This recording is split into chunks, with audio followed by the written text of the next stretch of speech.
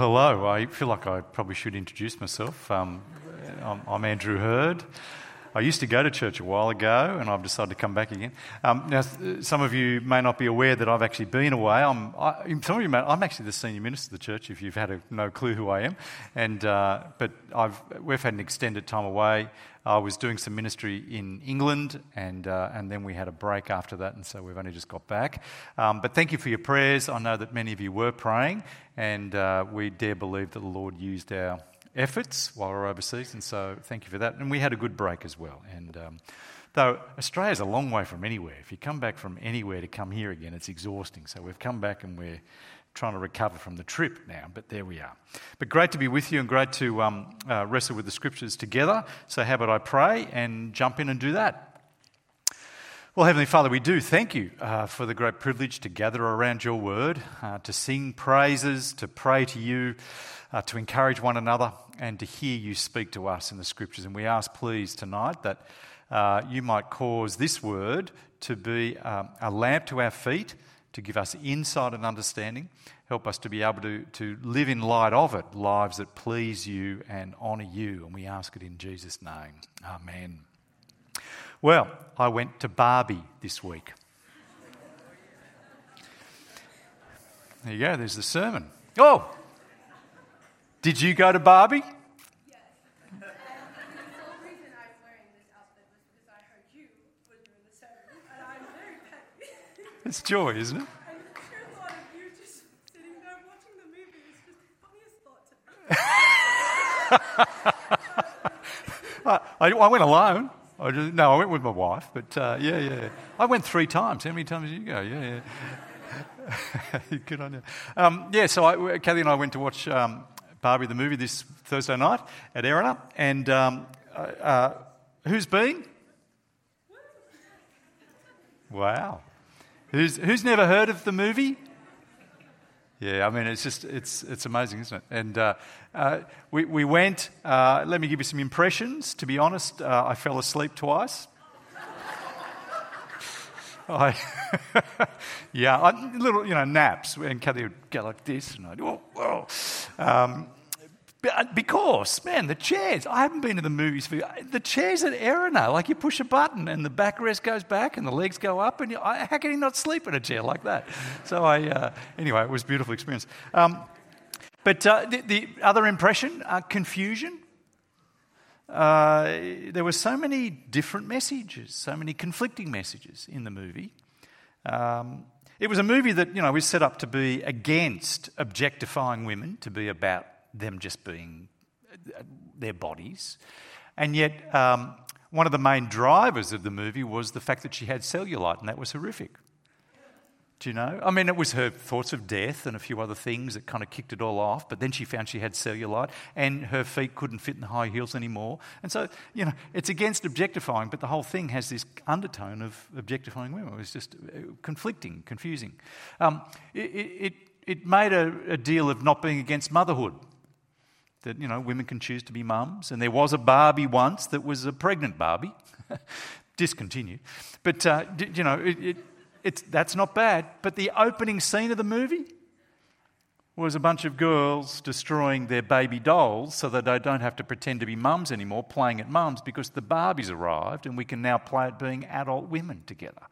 And so we're not against motherhood, but the whole opening scene was destructive of dolls that were about girls enjoying motherhood. It was just conflicting, confusing, and there are other things like this, which meant it's a kind of movie that you can find whatever you want to find in it. If you want to find a critique of this, you'll find it, but then the movie will be able to say, no, we didn't critique because we were doing... So it's just lots of confusing messages.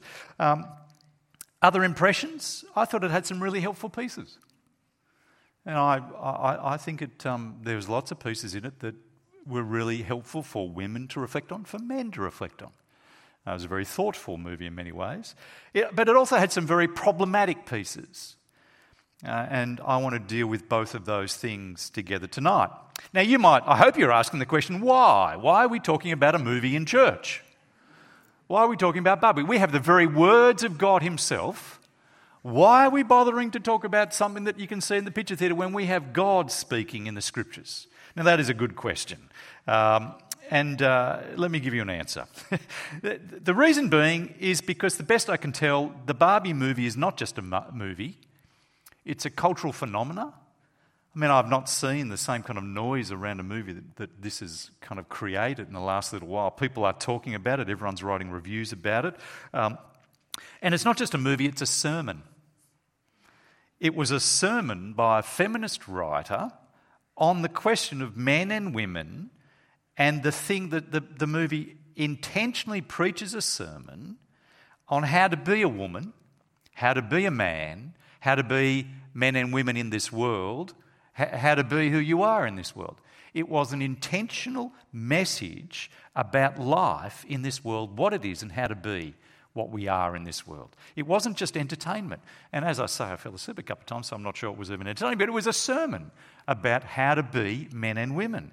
And this is exactly what the chapter of the Bible we're looking at tonight is preaching on.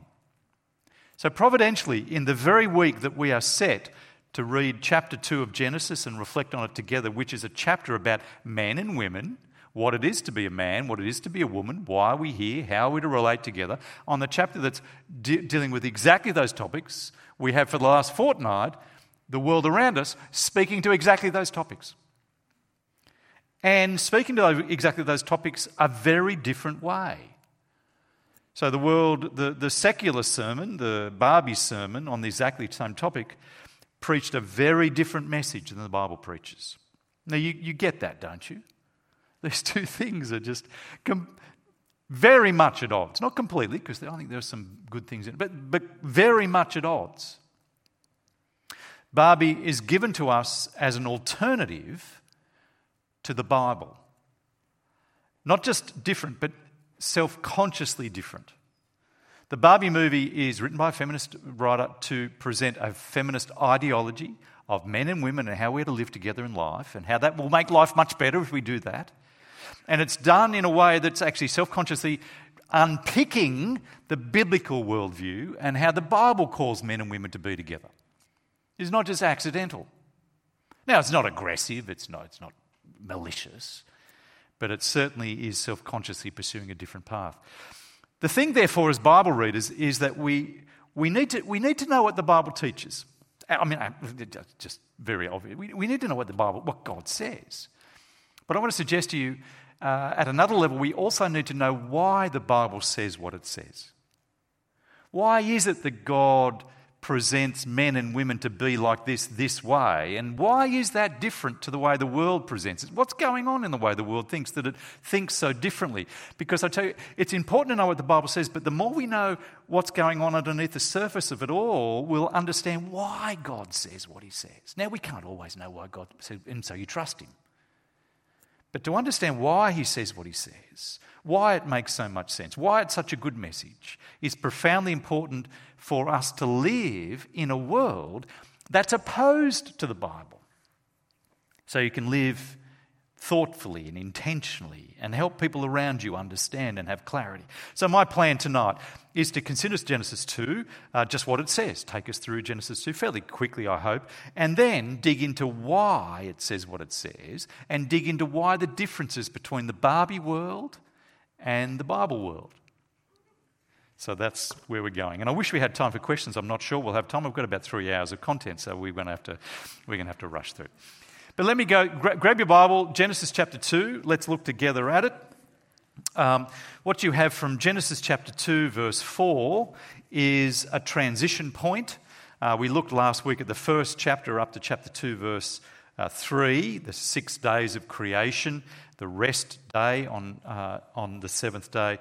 And verse 4 is kind of like a summary and a move forward. Look what he says.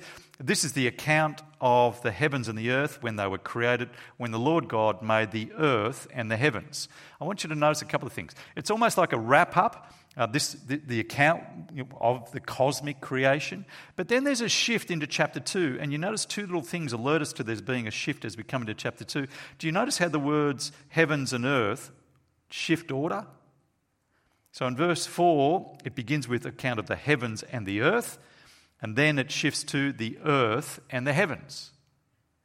And what I want to suggest happens from verse 5 onwards is that the author now takes us into another look at the creation events, but from a closer perspective, from the perspective of earth up rather than the cosmos down.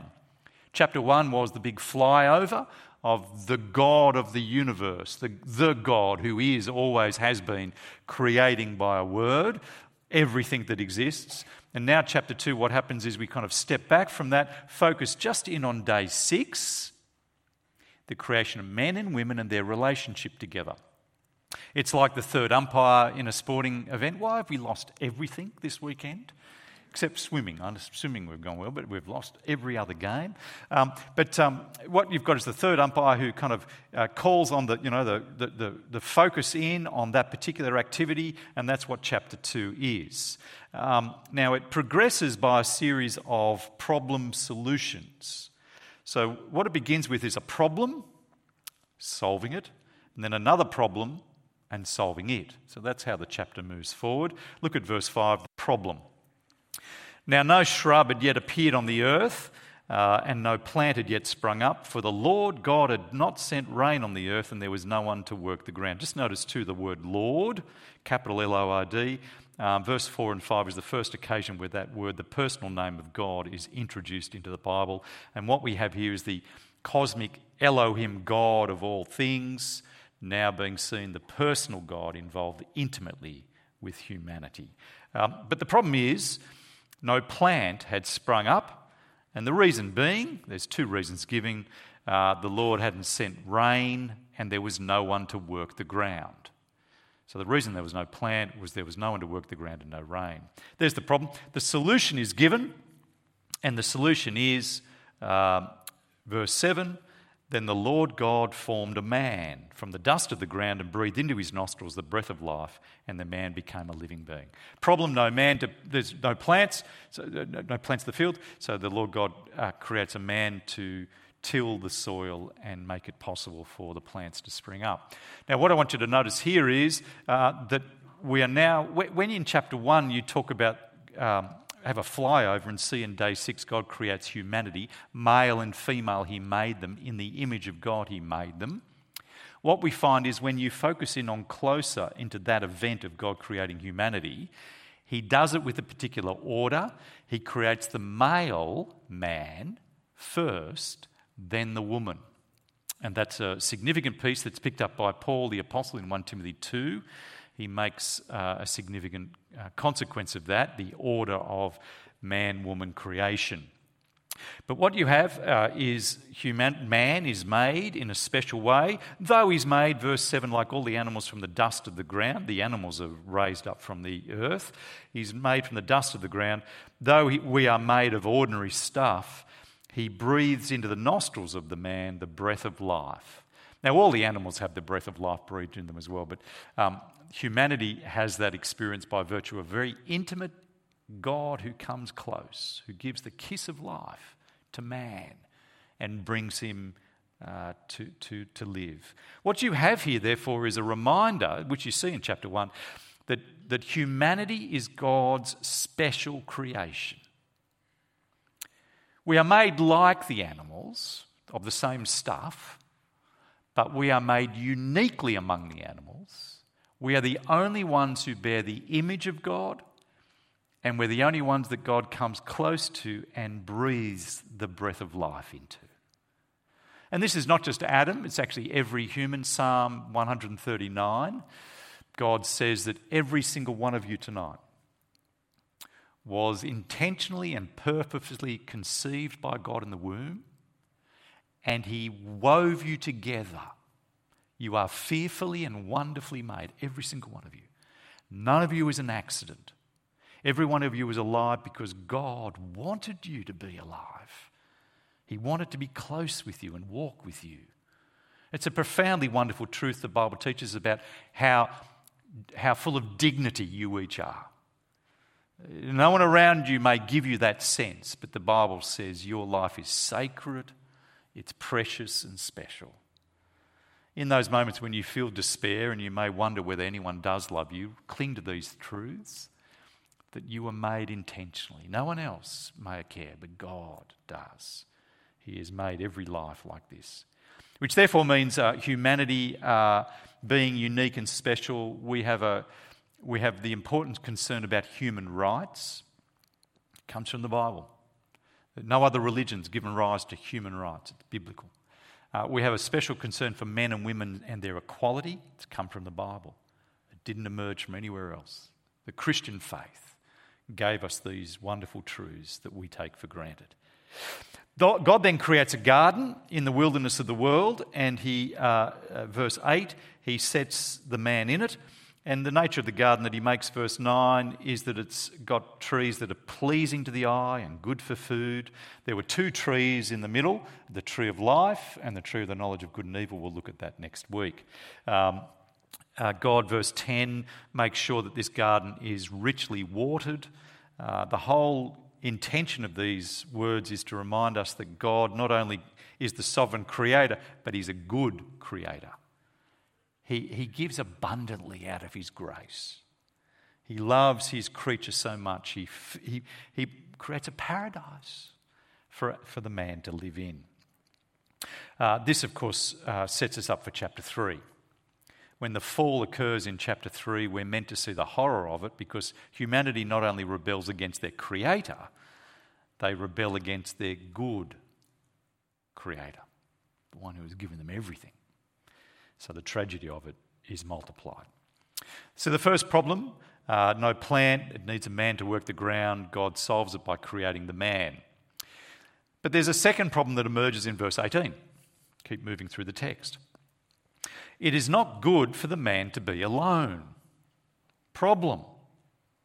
Solution. I will make a helper suitable for him. Now, that language of it's not being good for the man to be alone is all the more stark, and the focus is actually put on it very heavily, because up until this point, every time God has talked about creation, he's talked about it being good, good, good, very good. And now he says this is the first time there's something that's not good. And what is not good is that man is alone. His solution, verse 18, is to make a helper suitable for him. Now, that's significant language, though it needs some care.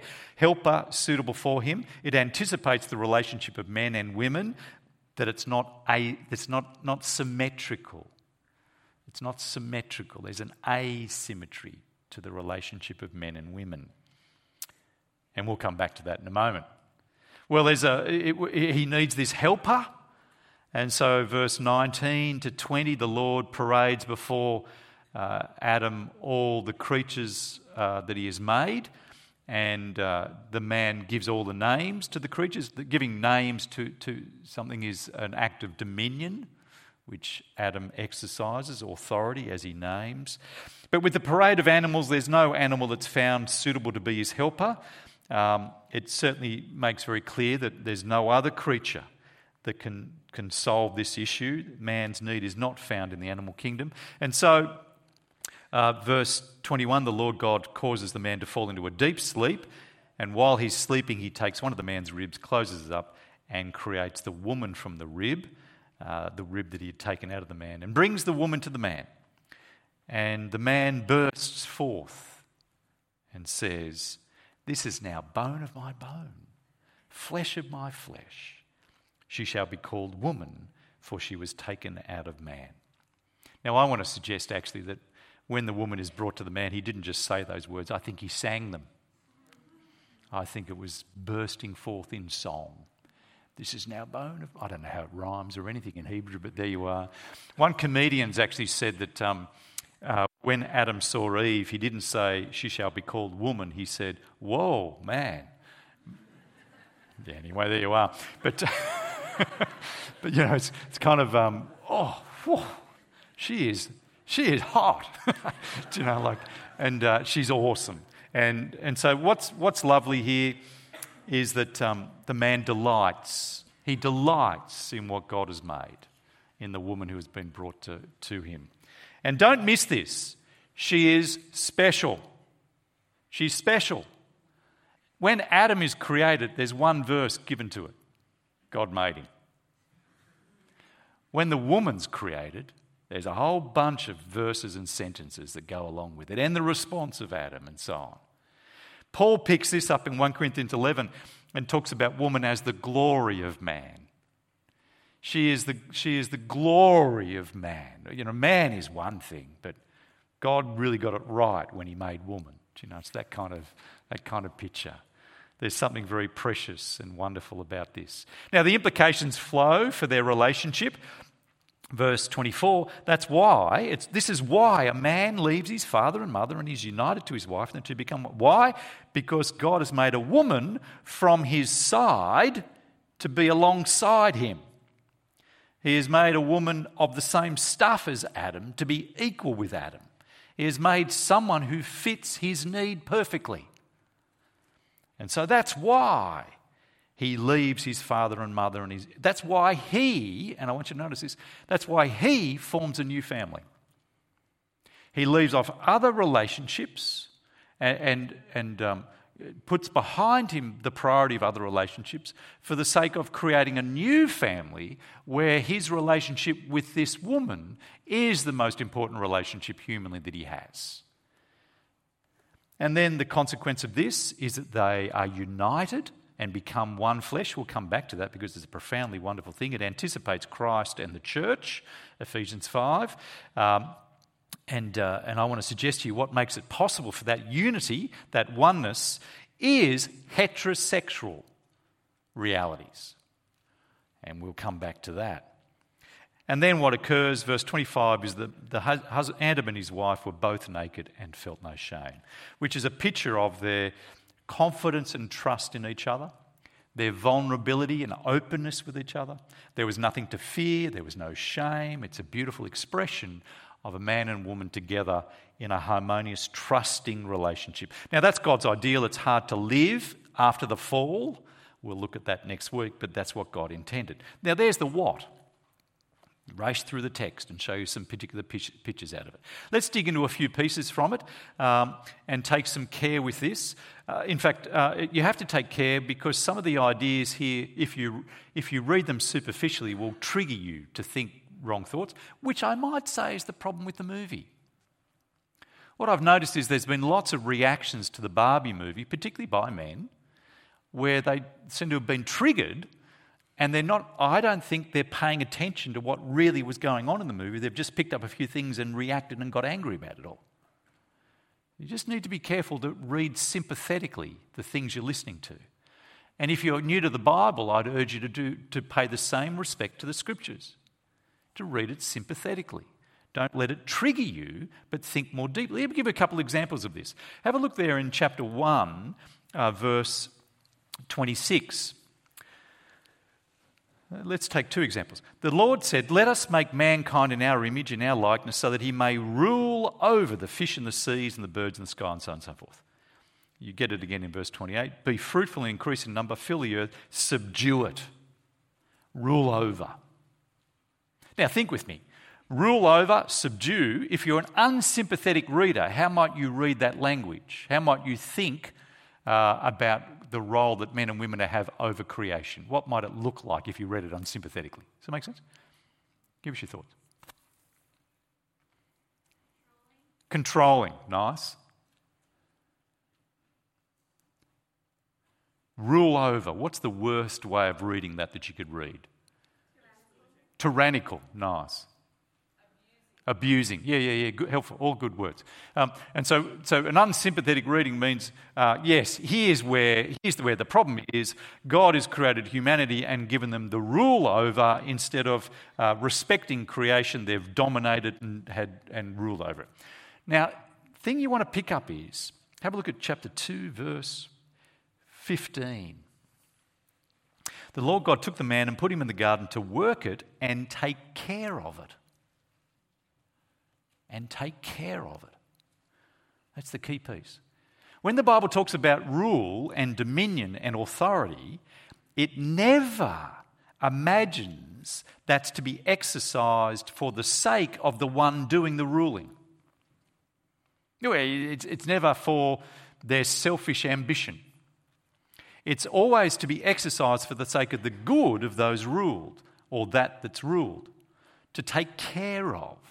This is exactly what Jesus does in the New Testament. He critiques pagan thinking, which is post-Genesis 3 thinking, kind of post the fall thinking, sinful thinking, that imagines if I've got authority, then the role of my authority is to use and abuse it for the sake of my ends. And he says, no, that's how the pagans live. They lord it over others. Not so with you, he says. Anyone who's to be first is last. So what the Bible does is keep saying, no, you've got to recalibrate. Whenever you see the word rule and authority, it doesn't mean self-serving. It always means caring for. The exercise of power for the good of others. You got it? But let me give you the second one, which is more connected to our particular issue tonight, and that is verse 18, a helper suitable for him. Helper. Now think with me about this. If you were going to read this unsympathetically and you heard that a woman is created to be the helper of man, what's the worst way that you could take that meaning? Slave. Yeah. That woman is made to be the servant of man, to be subservient to man, so that whenever man needs a cup of coffee, she goes off and gets it for him. You know, if he didn't get petrol, he sends her off to do the job. The lawn needs mowing. You go and mow, subservient, a slave. Now, the danger, this is a satanic thing actually, that Satan twists a good word and makes it as bad as it could be understood and said, did God say that? That's terrible. What we need to do is be careful and think about what God intends by this word, a helper. Now, a couple of pieces. In the Bible, the word helper is used regularly, Ezra, and the one who is most regularly described as a helper of others is God. He is most regularly called the helper, which means that this position is not about subservience. God is never subservient. He's never at our beck and call. He's never our servant. But he helps and serves. It's a position of great dignity and worth. And more than this, when you think hard about the nature of the help that she brings, it transforms and changes your reading of what's going on here. Now, how do you do that? By looking into what is the need that she helps with.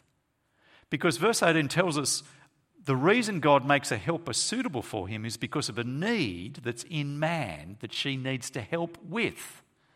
What is the need that she helps? Have a look at verse 18. What is she helping with?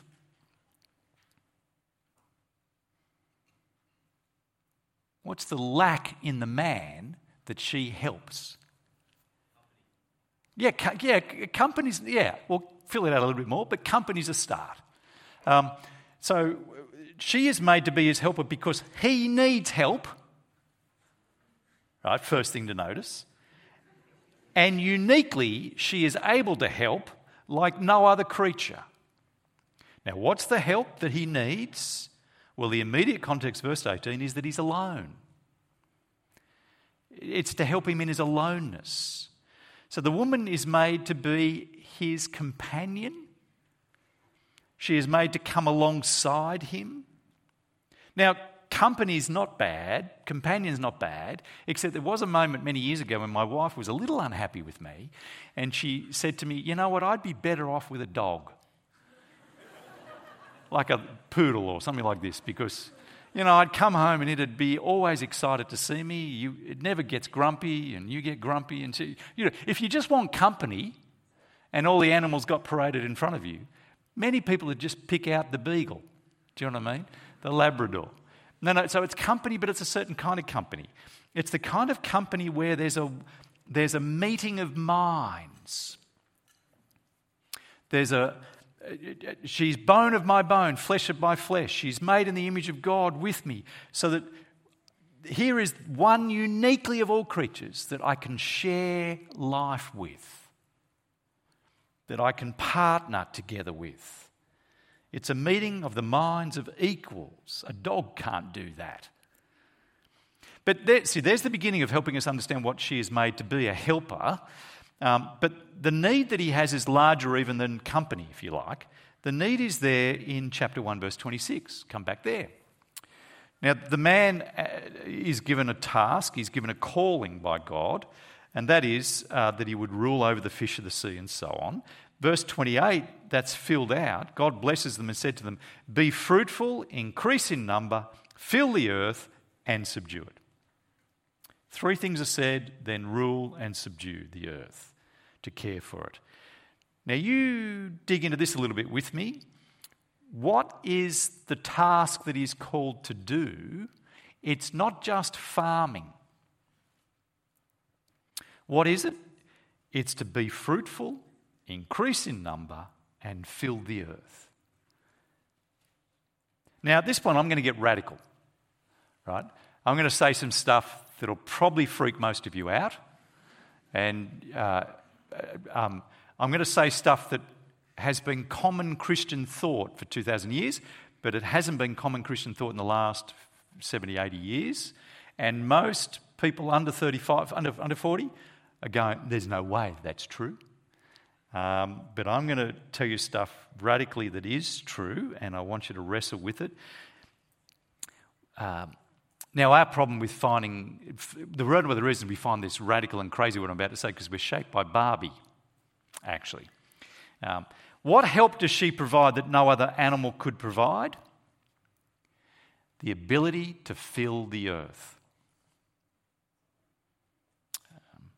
What she brings uniquely is the ability to enable him to multiply, to have children.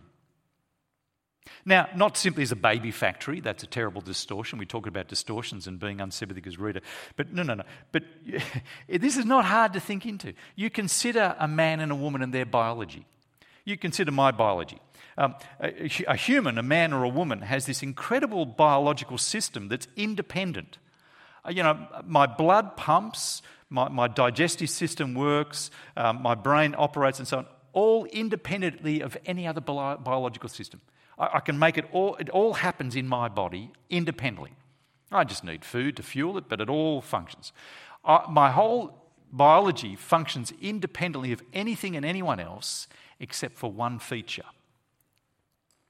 There's one feature of my biology, there's one feature of a woman's biology that cannot function independently. What function is that? Procreation. Having a child. I can't do that on my own, and a woman can't do it on her own. We need each other. And apart from the interference of technical wizardry in recent years, the way our bodies were designed to bring about procreation, the birth of a child, is by the coming together of a man and a woman. No other sexual relationship can do this. It's only a heterosexual one.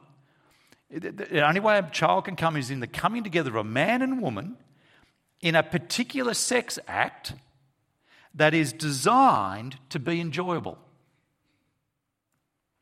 Designed to be enjoyable in a way that creates an even greater bond between the man and the woman who engage in it. Do you get the beauty of this? God could have made us fill the earth and be fruitful and procreate in all kinds of ways. He's God. He could have done anything. He could have made it so that the woman had to just cut her fingernails and everyone becomes a child. He could have done that. It'd be very much easier. But he doesn't. What he does is he creates two humans who have to come together in a kind of sex act that is intended to be pleasurable and express love to one another and actually strengthen the love bonds to one another. He creates humans like this because he wants us to need each other. He wants us to partner with each other. And he wants to create the path to reproduction through the radical coming together in an act of love in its best expression, which is the picture of the beauty of the man's response to the woman. He delights in her. He leaves other relationships to prioritise this relationship. This is not the picture of a dominator, of one who uses and abuses. That is never, God is against the violent and abusive. But this is the picture intended of a oneness between a man and a woman that is only possible for a man and woman of the deepest kind. Let me explain what I mean there. You see, the oneness, the two become one, is not just a comment on their emotional companionship, which you could have between a man and a woman and a woman. The oneness that's being talked about is not possible in any other relationship. It's the oneness of the sex act that completes each other. That the sex act may not always lead to conception, but the act itself speaks to the intention and need of the man and the woman to be joined for conception. And so it completes our biology in a sense, the oneness of this act. No other sexual act between people can work like this. But further to this, if that act does complete itself in the conception of a child and birth of a child, that child's birth further unites the couple because this child is the fruit of both of them. A same-sex relationship cannot do that. It can't have that unity, except in an emotional level, but it can't have the kind of unity that's being portrayed here. This is why we were so concerned about calling same-sex relationships by the same word as heterosexual ones, because they're profoundly different. Whatever your philosophy is around men, women, and men and all the rest, just a simple fact, the kind of sexual relationship that a man and woman can have is profoundly unique compared to any other. And so to call the two relationships by the same name is strange. This is how God has designed things, and it's truly beautiful when it works as it was intended. We mess it up. Now take care. Again, if you isolate some of the points I'm making, you'll end up with a handmaiden's tale. But the Bible won't let you do that because of the unity that's intended, the intimacy and trust that's intended, which leads to some massively important implications. This is just going to be so obvious, but here's one of the first important implications. Men and women are equal, but different. Men and women are different. This is the thing that's missing in feminist ideology. Now, feminist ideology is a very complex thing. It's had a number of waves. First wave, I think, was a very different thing from second, third, fourth wave. But the kind of feminist ideology presented in Barbie is saying something profoundly different. There are two visions of life. One that the Bible gives us that takes into account the richest truth about humanity as men and women equal in the image of God, and yet different, profoundly different. And the Barbie vision. Men and women equal, but no different. The kind of equality reflected for us in the Barbie movie and most feminist ideology is the kind of thinking that lacks the nuance of the differences between men and women. And that has massive implications. Massive implications. Let me show it to you. Barbie movie. And I think this is the real problem with the movie, and you'll get this even if you've not seen it. The movie is based around the notion that men and women are just people. We are equal with no differences except in body shape. Now you say Ken and Barbie are different, but there's nothing inwardly different. They're just physically looking different. They really are just people in the model of the Barbie doll world, if you like. Barbies can be, therefore, whatever they want to be. Doctors, lawyers, astronauts, labourers. There's nothing to constrain her like there's nothing to constrain a man, because in the Barbie world, they're no different to each other except they just look different. And the thought of constraint on the Barbie, because she's no different to the Ken, is obscene, because we're just people. We should just be treated as people. But did you notice, if you've seen the movie, a thing that was missing in Barbie world? Now, most people don't even notice that it's missing, but when you recognise it, you go, oh, what was missing in Barbie world? What was the thing that was entirely absent from Barbie world? Babies. Wasn't a baby inside. And that is hugely significant. There was no baby inside, and so there was no need for someone to carry a baby within them. Though there was a pregnant Barbie, but that was discontinued. Gone. Did you see? There's no need for a woman to have the inconvenience of carrying a child, giving birth to a child, suckling a child, being woken up when the child wakes up, having to care for the child and deal with the child's needs. There was no breastfeeding, no hormones, no monthly cycle, no menopause. And so in the Barbie world, it was possible to live as if men and women were the same because there was nothing that brought forth the fact that we're not. There's no babies. In the Barbie world, men and women can do whatever they want to do because we're just people. But here's the thing. In the real world, it's not the case. In the real world, none of that's true. It's a fiction. Men and women are different, profoundly. We are made differently by God in Genesis chapter 2, and it shows itself in the way we view the world. It did emerge in the movie, actually, the different way men and women view the world, but let's not go there for the moment. Now, some of this is hard for you tonight because very few of you have children. We're glad for that. And that fact that you haven't had a child yet means that what I'm about to talk to you about is not glaringly obvious to you. It's possible to pretend that you are like Barbie and Ken world and just the same as each other. It's possible to pretend that because you've not had children. And the feminist worldview wants you to believe that you're no different to men, that men are no different. And they've attached a quality to it that the very key to you living the equal life is being able to live like a man, live like a woman. But that's a fiction. It's a fiction. So you have many compelling reasons to want to believe this ideology, but it's not true. It's a profoundly important thing about women. Your biology is orientated massively towards the possibility of childbirth. Mine's not. Mine's orientated in different directions, but every woman is orientated massively, not only, but orientated. You're wired. You have a womb, you have ovaries, you have estrogen, you have monthly cycles of everything. So much about you is wired like this. Now, I'm not at all for a moment suggesting a woman is reduced to that. Here's one of the good things about the movie.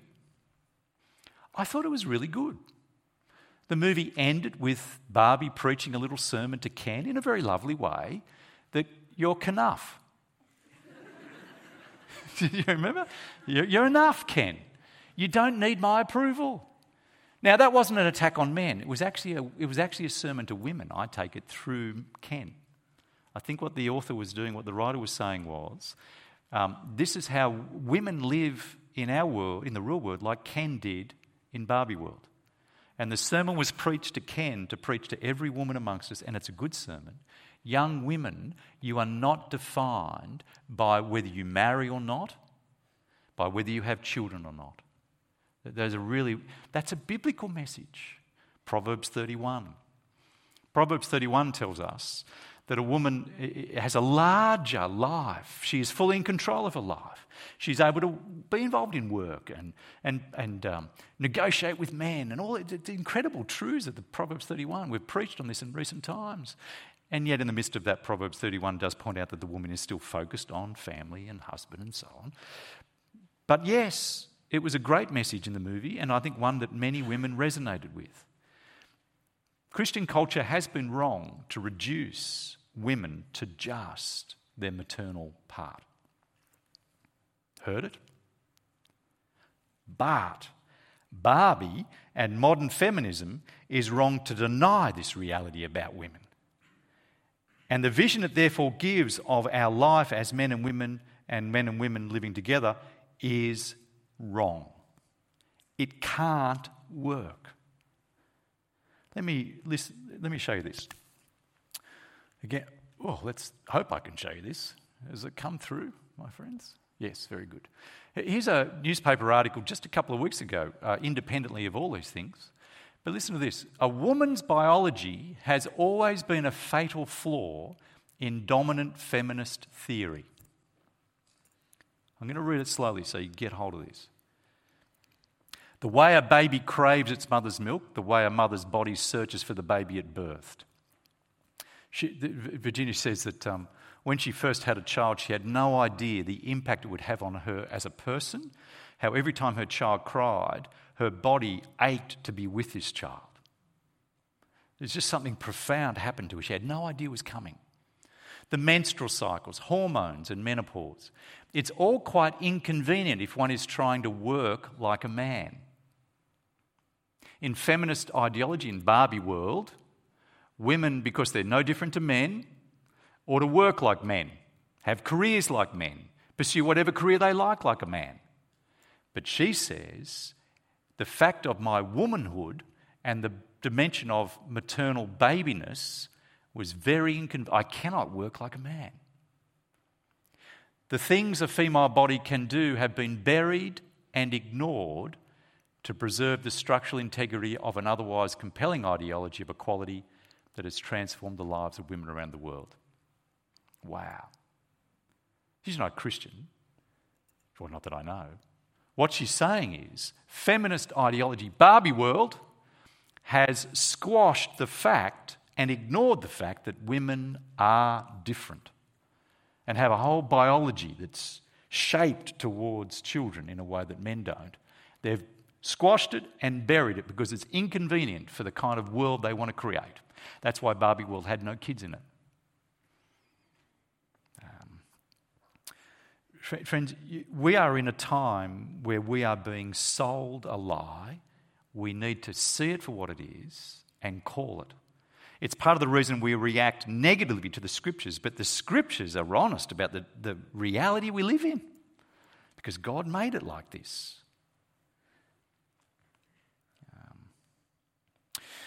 This same woman, she has a quote a little later where she says, I went into the delivery, she was pregnant, I went in to deliver my child, a disciple of Simone de Beauvoir. I don't know if you know Simone de Beauvoir, but she was, many decades ago, she was the great champion of feminist thought. And she said, I was a career woman. But having had my child, I came out of the delivery room a conservative stay-at-home mum. Because I realised it was profoundly different to have a child. Now, I know that not many of you are married.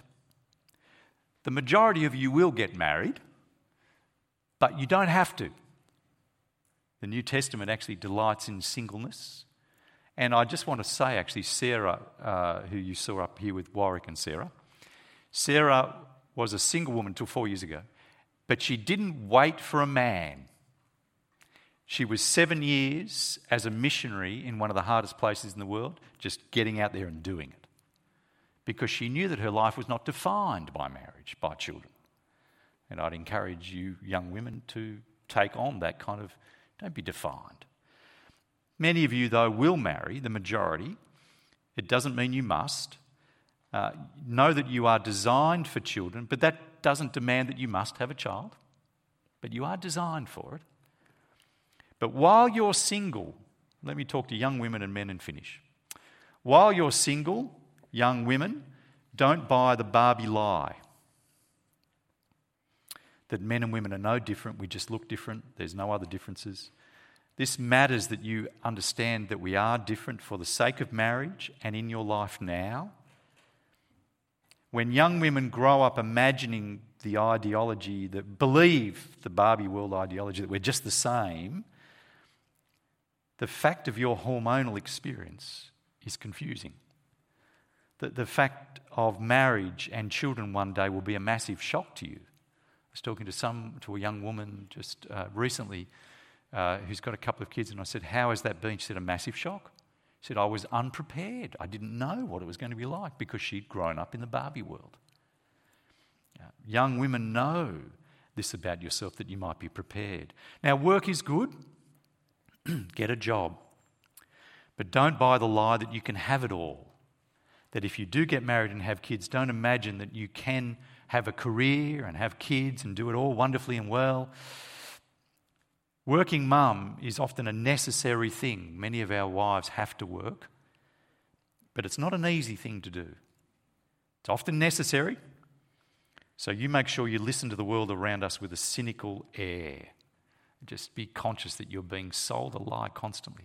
And it comes, we've got a couple in church who, they're getting family payments from the government, a couple of kids, 3 kids, and they in their great concern to be godly, actually, that is, they wanted to start moving off that to not take money from the government or what have you.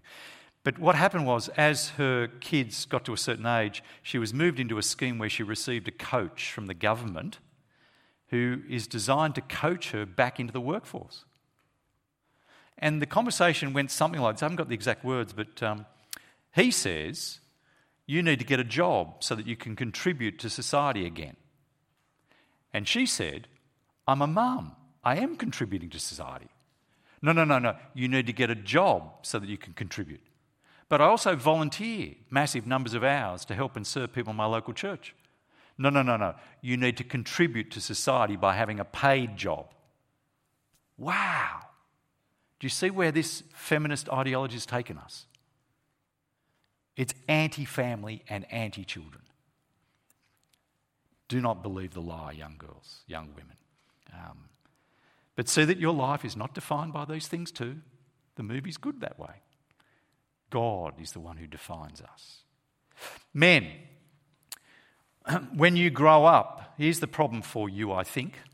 When you grow up believing the lie that you are no different to women and women are no different to you, it gives you permission, I think, to indulge in immature male tendencies to abdicate.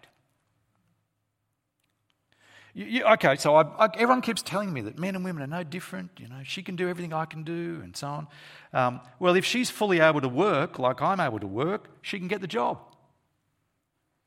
I can get mine, and whatever. She can look after herself, because I've been told all along that powerful women power, just she can go for it. And so men drift into never taking responsibility, never growing up, never having to actually pay attention to leading and taking responsibilities. Men, you were designed to take care of others. You were designed to be the one to leave, to take the initiative of leaving and forming a new family, to create the covering for your family, to protect, guard and care for them. That's what you were made for, men. You were designed to particularly take responsibility for others. Now, that won't just switch on when you meet the girl. And in fact, if it doesn't switch on, there's no girl that's particularly going to be interested in you. You won't meet the girl. Well, no, you'll meet her, but she won't meet you. Do you know what I'm saying? Young men, if the Lord calls you to it, is about you forming a new relationship for the sake of your bride. It's about you recognising the shape of your wife, that she will have a vulnerability you don't have, which therefore means you need to learn to take responsibility and lead and care and provide. You need to learn those things. How do you learn those things? By getting a job, by being reliable and faithful in your job, by doing Christian ministries, taking on Christian responsibilities for other people and doing that faithfully and reliably and learning not to be lazy but actually to work carefully and well. Get a ministry responsibility amongst us that you're not paid to have to do, and yet still stick at it, where you just love and serve other people and provide for them. That will shape you to be what you need to be. You are made for that. Don't sell yourself short. You are not made to be Peter Pan, to drift. But for all of us, let me finish. Don't be conned. It's the air we breathe. The world God intended for us is very different. And it's a wonderful world. And it's a world that ultimately points to Jesus.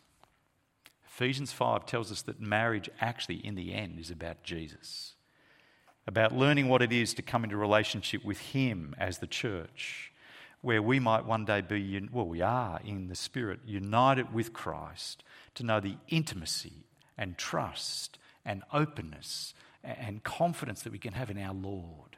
It's a beautiful picture for us as Christians to walk with Christ. Let me pray. Heavenly Father, please help us to be wise, thoughtful. Help us not to be deceived by the schemes of Satan around us. Help us to take what's good from these things, but help us to see through the problems. And help us particularly to live a different life. Help us to embrace the wonderful and good model that you've given us. Help us to see who we are meant to be as men and women. And help us learn to live that well in a way that pleases and honours you. And we ask it in Jesus' name. Amen.